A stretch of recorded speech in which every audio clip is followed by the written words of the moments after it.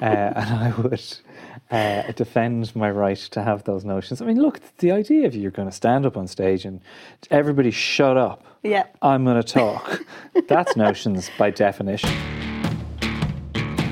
Hello and welcome to Girls with Goals. I am Denise Curtin and today I am joined by Charlotte Regan, comedian, writer, illustrator, podcaster, organ donor. Have I missed anything? Yeah. I like to bake as well. Oh, you like to bake? Baker. Okay, get that in there now. But anyone that knows you is well aware of your incredible podcast, An Irishman Abroad. I feel like that's definitely something we should start with. You kind of got into the podcasting game before I feel like before it became a popular thing, you could say. Tell me, how did that happen? Yeah, before your granny had a podcast, I had a podcast. How did it happen? I think mainly because I was trying to move to England and I was trying to get my family set up there alone a lot. And I think we've all had the experience of a podcast being your company, and actually when you would have just been listening to the sound of your own breath or the noise around you, it taking you somewhere else. And I really was indebted to podcasts at that time because I was pretty miserable. I was sleeping on airport floors a lot.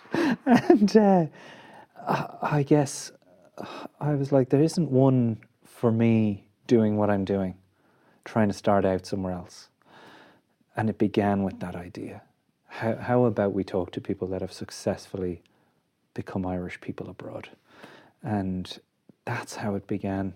And really was just me sitting on my bed, Skyping my first guest, and then attempting to edit it and realizing I don't know what I'm doing. And that was probably the biggest lesson I took away from it straight away was it's okay to admit you can't do something. Yeah. If I hadn't admitted I can't do it and found Brian Connolly, my producer, who edits and produces everything, there wouldn't be a podcast. So actually, the immediate takeaway was admitting your ineptitude is a valuable thing. Yeah, exactly. And that you need help, because I think some people attack it like if they can't do all elements of it, I can't do it at all. And that's probably the worst way to look at it. Completely getting bogged down in the back end, whereas the passion has to be there if you're interested in it. And I really still love podcasts. Yeah. Like I listen to you guys and stuff, and I try and listen to as much as I can. And yeah, you just have to love it first, right? If you don't love it, when it becomes really hard, you will have nothing to fall back on because you don't have that love. 100%. And you found the niche market as well, you know, starting off and things like that. Did you ever think it was going to become the machine that it is today? Machine. Yeah. It is a machine. It's bloody fucking incredible. It's, I never thought, no. Yeah. No, I really didn't.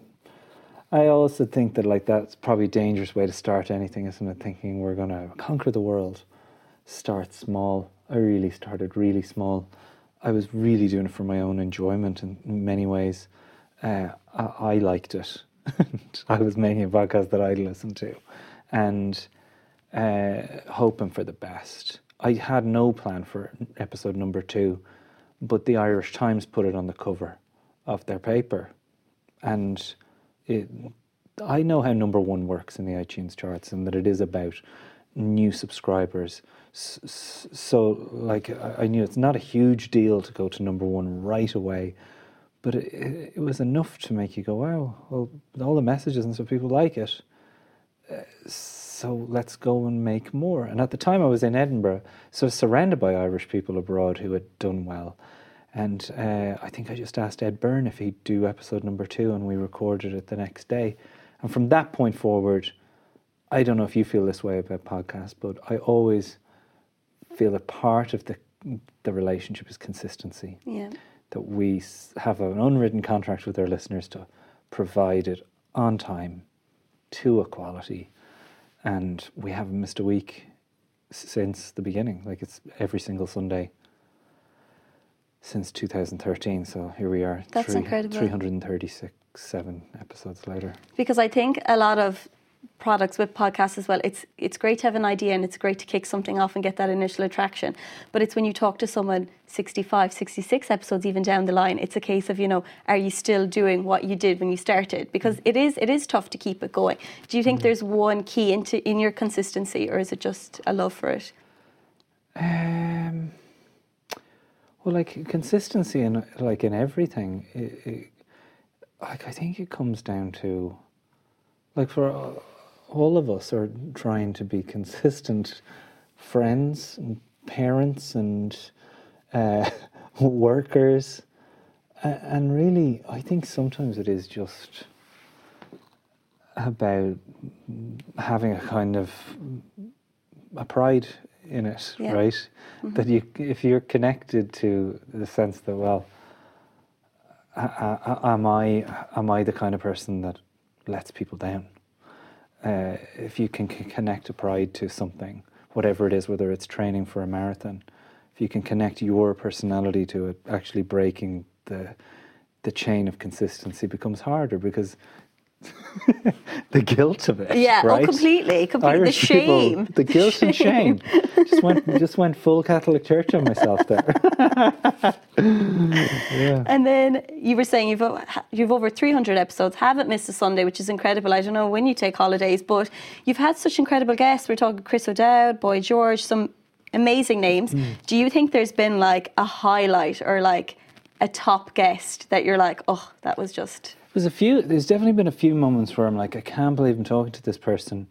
And moments where, like, somebody who doesn't do interviews, like Aidan Gillen, who, you know, isn't a great man for, you know, one-on-one chat, was like, that was a highlight, because they were the trust of it. Yeah. And the same with Tom Vaughan Lawler. And, you know, also the kind of, I think one of the nicest relationships that we've had across the episodes with Sharon Horgan, who was one of the first guests before Catastrophe, before it all blew up. And I think she was still writing Catastrophe when I first met her. She's been on, I think, 3 times since.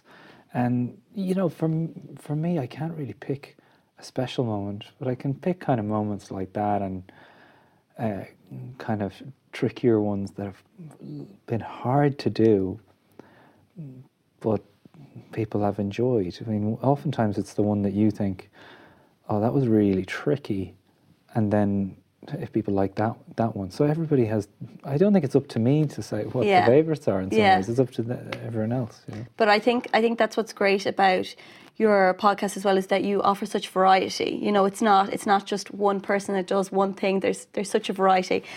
Do you find it difficult to kind of try and pull from different people, or? Well, as we're on the podcast we're on, like, getting women on the podcast is a priority for me. And that's been hard, because, you know, you're asking a stranger to sit in a room with you in a closed space. And like, I've talked to Deborah Frances-White and Sarah Pascoe and other people who are like, you know, super active, brilliant feminist warriors about how can I do this? And it's so hard often to just get past that part of the trust element of it. And I'm still working on that, to be totally honest. What was the question again? That's just one thing that was on my mind, being on the Girls with You're Goals like, podcast. now that I'm here, can I nab some of your guests? Oh, maybe that's why it came to mind, because I feel like I have restless nights about the gender balance on the show. Okay. It's the truth. Yeah. And like my wife, who's kind of the secret weapon of the podcast, who has for years done great research and has found guests that I never would have thought of, is forever pushing. And, you know, we try and get the best ones we can. But, you know, the work of guest getting, if anyone's thinking starting a podcast... No, I can't even. That is the work. Like, you know it better than anyone. 99% of the work takes place off air, and this is kind of the fun bit. No, this is definitely the fun bit. I even know myself when you're trying to rally guests, be it the women that you find hard to get for your show or just anyone, it's like, will they show up? Will they be on time? Will we actually have someone for next week? It is restless night's sleep. Like actually recording the shows is the fun part. There is that. Will they show up? Yeah, but you were saying about getting women on the show. If you were to pick a woman to have on your podcast, anyone, be it a 2020 goal, who would it be? Mary Robinson was always number one. Okay. Even like I can remember, I found the email the other day, the first one I sent to her, and kind of trying to find exactly where to go and how to word it. And delighted to say she's doing it this month. She's going to do it in March. So we'll have Mary Robinson on, which was always a dream. I always wanted Jean Butler on, and she just said that she would do it. We're not locked in yet, but she's definitely going to do it. I always wanted Ruth Nega on the podcast. I think she's incredible. Obviously, Saoirse. I could go on and on. There's so many amazing ones. Like Katie Taylor, I've been in touch with her management as well. And, you know, I think in some ways you've really got to respect people's right to say no. And I'm sure that the time's not right. Like, I remember talking to Andy Lee when he was still an active fighter and talking to him about mortality in the ring, injury, the potential of death, like at the job he does. And I kind of felt bad, like, in the interview because I was like, he was like, no, I never think about that. And I was like, I shouldn't have brought this up because now he is thinking about that. You know, in that way, I guess you have to. Well, I don't see myself as press. I think that's the other thing. I don't see myself as some journalist trying to get a scoop. Mm-hmm. And if you aren't that, they can sense that. And I think you've got to respect that relationship as well. That we're not trying to mine people for the juicy bits. With Irishman Abroad, certainly, it's much more of a conversation show. And do you think that Irish people, like, they have an inability to say no sometimes? That it's a case of, will you do the show? I'll think about it and just never come back to you. I definitely get a lot of no's, and I definitely get a lot of, well, I wouldn't say get a lot of no's, you're right. I get a lot of, I know you read that message. and you have to just go, okay. Yeah. You know, okay. But equally, you've got to be able to go, whatever, like, fine, no worries, let's come back to it and not be like, oh, you didn't reply to my last message. Yeah. Like, that's, I think we can all learn a little bit from that, the sense of, yeah, people have stuff going on. You really don't know what's going on in people's lives, and you're asking them to do a free thing. I know. You know? It's not the easiest thing. It's not the easiest thing. And do you think as well that when you approach people, you have to try and get across the message that you're not going to pry, it's just a conversation? Or well, I would actively tell them that. Yeah. I would say, a lot of the times I'll say, if there's anything you want to take out, I say it at the top, we'll take it out. So if and it does happen in a long, as yours is, a long chat, stuff can get said. You can forget that you're being recorded, and stuff has been said where people have come back to me and gone, yeah, can we cut that bit about my ma? And then that bit goes, and they walk away happy, feeling like I'll recommend it to someone else. Well, I think that's the great thing about An Irishman Abroad. You can tell that it's an intimate conversation, and whether or not, you know, someone wants something cut out of it, it seems really raw, and it seems really like from the heart, and they're telling things how it is. And I think that's what podcasts started out to be, and what they still should be. I think I saw a meme recently, and it was like the 90s, let's start a band, is like the 2020, let's make a podcast. Isn't it mad? It's mad. It's absolutely mad. That's the way that's what it's become. And who knows, is the YouTube channel then the next thing? Maybe not. But all I know is that we've never plateaued. And I feel the same way with you guys.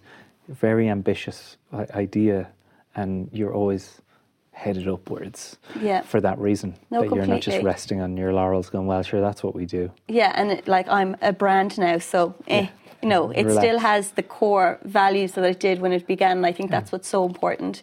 But moving from your podcast to your comedy, you started doing comedy when 2003? I started doing comedy when my employer told me that they no longer wanted to employ me. And I went home and started looking for another job. And my girlfriend, now wife, Tina, said, "What are you doing?" And I said, "I'm looking for another job." And she was like, "You hate your job."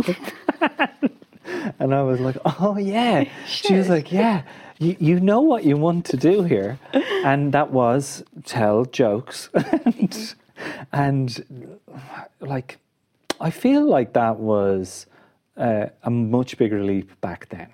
Because now, as any comic listening to this will know, you have access to the audience, and a vast splintered audience that you only need a tiny little bit of that pie to be able to sustain a YouTube channel or even a Patreon page that will support your creative outlet.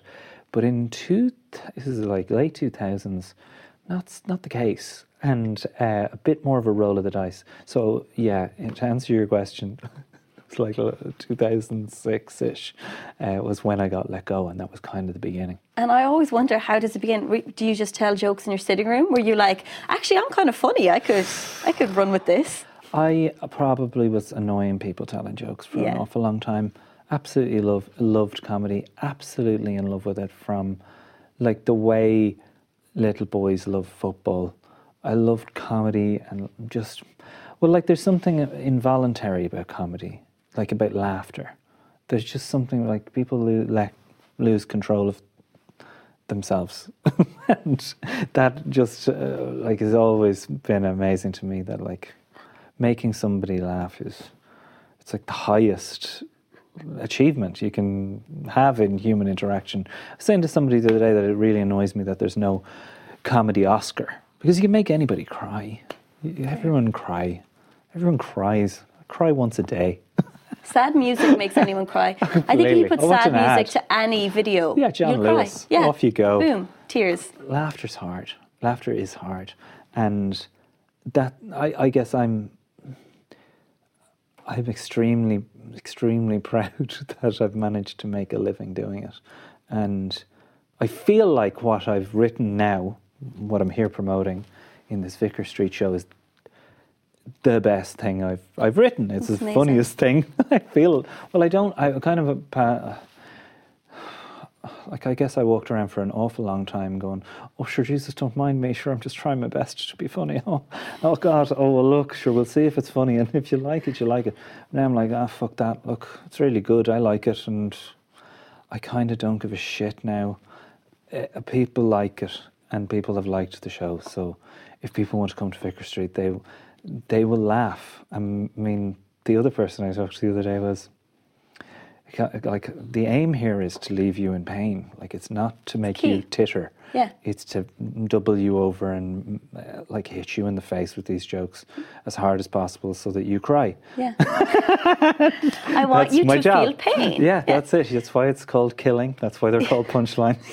Actually, I didn't even think of that. Yeah, that's why oh my God, people it's say scary. I destroyed. It's a very violent thing. And I wrote the show Organ Freeman. That was the last one I took to Vicar Street, about donating the kidney to my brother. It was a very different kind of kettle of fish. It was quite a hard show to perform about a very strange time in my life. But there was comedy in it. And in some ways, comedy lets you get to things. Like The Big Sick is one of my favourite movies. And it allowed Kumail and Emily to address something that wouldn't have flown in drama. It just would have been another movie. And comedy allows you to get there to things that you don't see coming.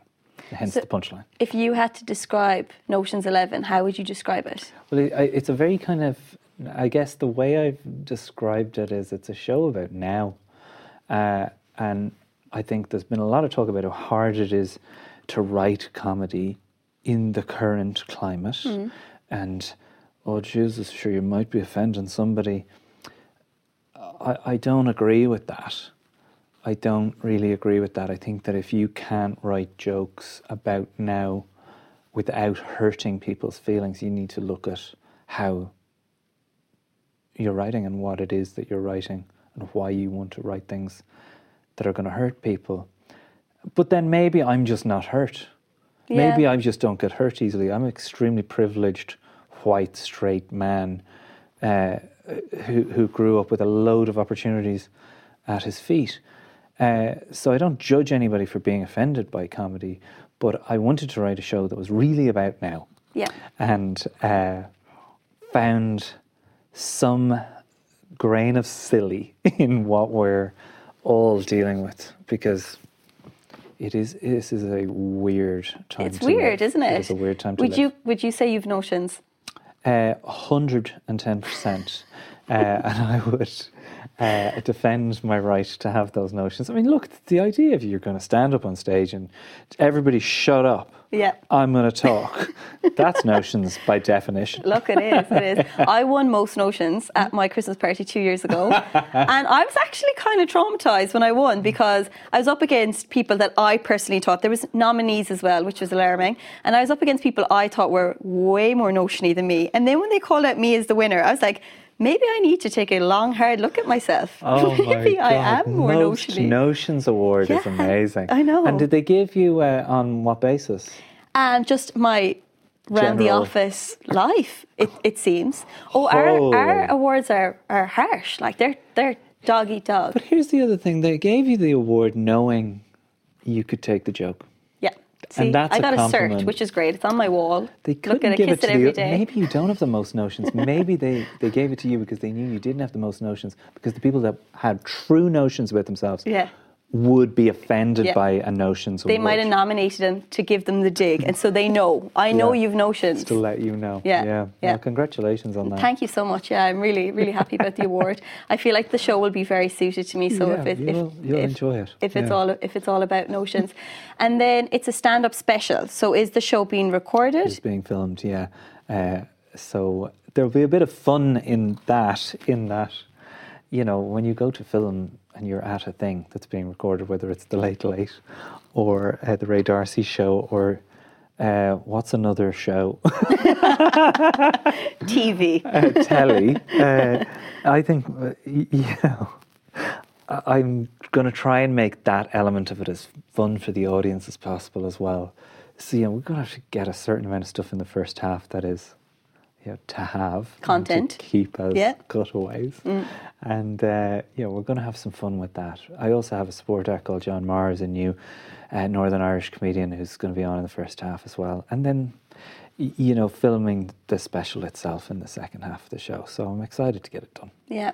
And then how do you find about the whole getting up on stage situation, talking to the crowds? Is it a thing that you find daunting, or do you think it's second nature to you now at this stage? No, never find it. No, I don't know. I think I like it. I mean, Yeah.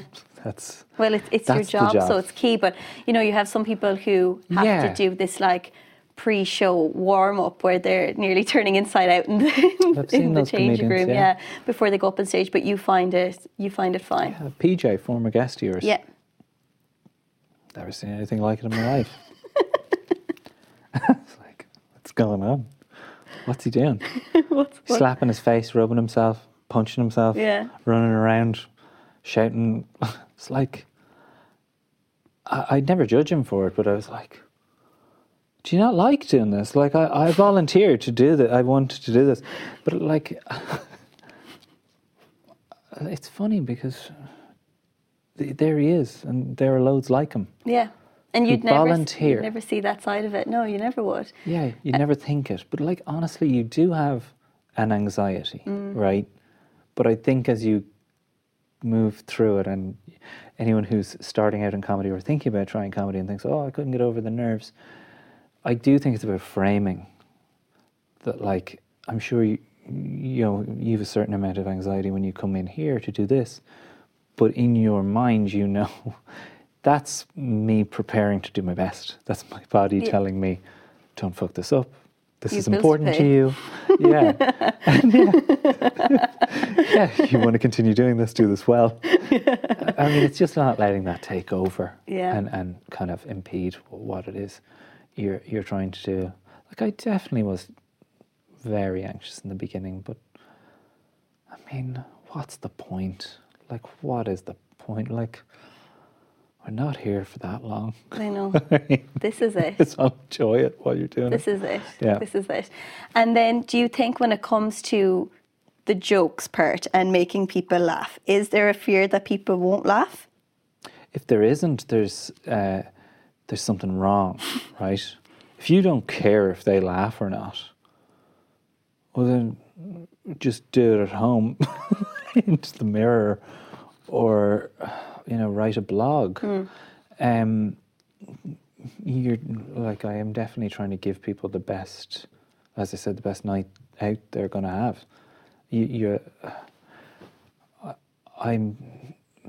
I actually don't worry about that, because I think that, like, if there's a joke that I know to be funny and they don't laugh, The joke's like, on them. I would address it. I would go, "What's the matter with you?" Or not like I would berate them, but just like, that's puzzling. Yeah. Because I think that's funny. But then, you're essentially, the job is to communicate you think is funny, Yeah. to convince other people that you're right, right? Oh, so you take these absolutely. ideas, you tell them the ideas, and they either agree or disagree Yeah. with you as to whether they're funny. No, because I've been to shows where comedians practice their jokes. So before right. a comedian goes on tour, Sure. they have, Work a in list progress. of jokes and they need to cut some out. So Yeah. I've been to shows where it's almost like we're the detectors on whether or not something is funny. Yeah. And they're quite mad. They're like, yeah, and like, I those experiences, yeah, I guess those are the ones, because you've done all these before you go to Vicar Street to record something like this. You've done a lot of stress testing. You've done an awful lot of that. You've attempted to throw it out there and see, Yeah. is there something? Because there are definitely certain jokes that you've gone, I thought that was funny. Why? I guess I'm wrong. Mm-hmm. And then there's plenty of times where you go, I'm doing something wrong. That is funny. I got to fix that. And you'll have friends, like I have a certain amount of comedy friends who you text and ring and go, this joke's not working. And like a mechanic, another comic can pull it apart and go, yeah, you're introducing that too soon. That needs to wait till the end. And they'll click it back together, and all of a sudden it's running perfectly. It's a weird, like it is already a weird thing, but it's a weird kind of, there's a weird kind of construction in mathematics to the. But that's interesting, because it's like the grounds of the joke, like, is there. You've got the thing. It's just getting the hook almost to. Nearly. I mean, the analogy that a lot of people use is it's a cliff. It's a cliff jump. The audience have to be taken across this precipice, across to the other side. If they feel like they see the other side coming, there's no thrill in it. There's no laugh. So if it's too difficult to get them to the punchline, they'll fall down the middle and won't get the joke. So it's actually just trying to get that the right width. I'm probably just talking shit. No, I here. actually don't love know what I'm talking that. about. I'm sitting there being like, wow. You ever bore yourself? I'm a sucker for like a quote or a metaphor or analogy like that. I'm like, wow, that really speaks to me. Yeah, I don't know. There's probably people literally unsubscribing from the channel right now. They're like, help. No, not at all. Yeah. I'm only messing. But no, Ocean's 11. So yeah, that's going to be an incredible show. What advice would you give to some new comedians if someone is in the room listening right now thinking, I want to make it, I want to do what he's doing? Well, How do they do that? I guess like there's various. There's so many different places that person could be listening to it, right? If Yeah. you're in the place of, I've never tried this before, but secretly, I would like to do it. And I mean, that's every comic that you've seen on the TV has started there with the idea that I think I could do that. You have to get up. There's no point in talking about it, annoying your friends about it. Go and get up, do an open spot somewhere, and usually you'll know right away. It is like, weirdly, it is like a relationship. Irish women are no nonsense. Do not waste my time. Comedy is the exact same way. Comedy will tell you, this is for you, this is not for you. Not all Irish women are right when they tell a guy to feck off in a bar. Fair. They can miss a guy. Yeah. They can miss a golden one. I would give it 3 open spots. Give yourself 3 5-minute sets. And if at the end of that, you're still in love with her and she's being kind to you, go for it. I mean, really, really, really commit. But it's one of the few jobs where, again, Seinfeld said, like, you don't give a surgeon a scalpel and go, just keep cutting until the person feels better. But in comedy, you pretty much do that. You go, get up, do it, and they start laughing. You've got a new job. Yeah. That's it. Like, it's so weird like that. But there's lots of help out there as well. Yeah. If you're out there and you've tried your open spot, you're still in love with her, but she's still not being good to you, there's loads of help. You're in an age of like free information. There's so much inspiring writing help and technique help and just loads of comedy to consume. I'd consume as much of it as you can as well. See different types. There's a lot more out there than just Michael McIntyre. Okay, well, I think that's really solid advice. That's actually, Thank you. Maybe I'll start comedy. This could be my new venture. Well, thank you so much for joining us today, Jarlath. You can see more of him on stage at Vicar Street, March 6th with Notions 11. Thank you. Thank you.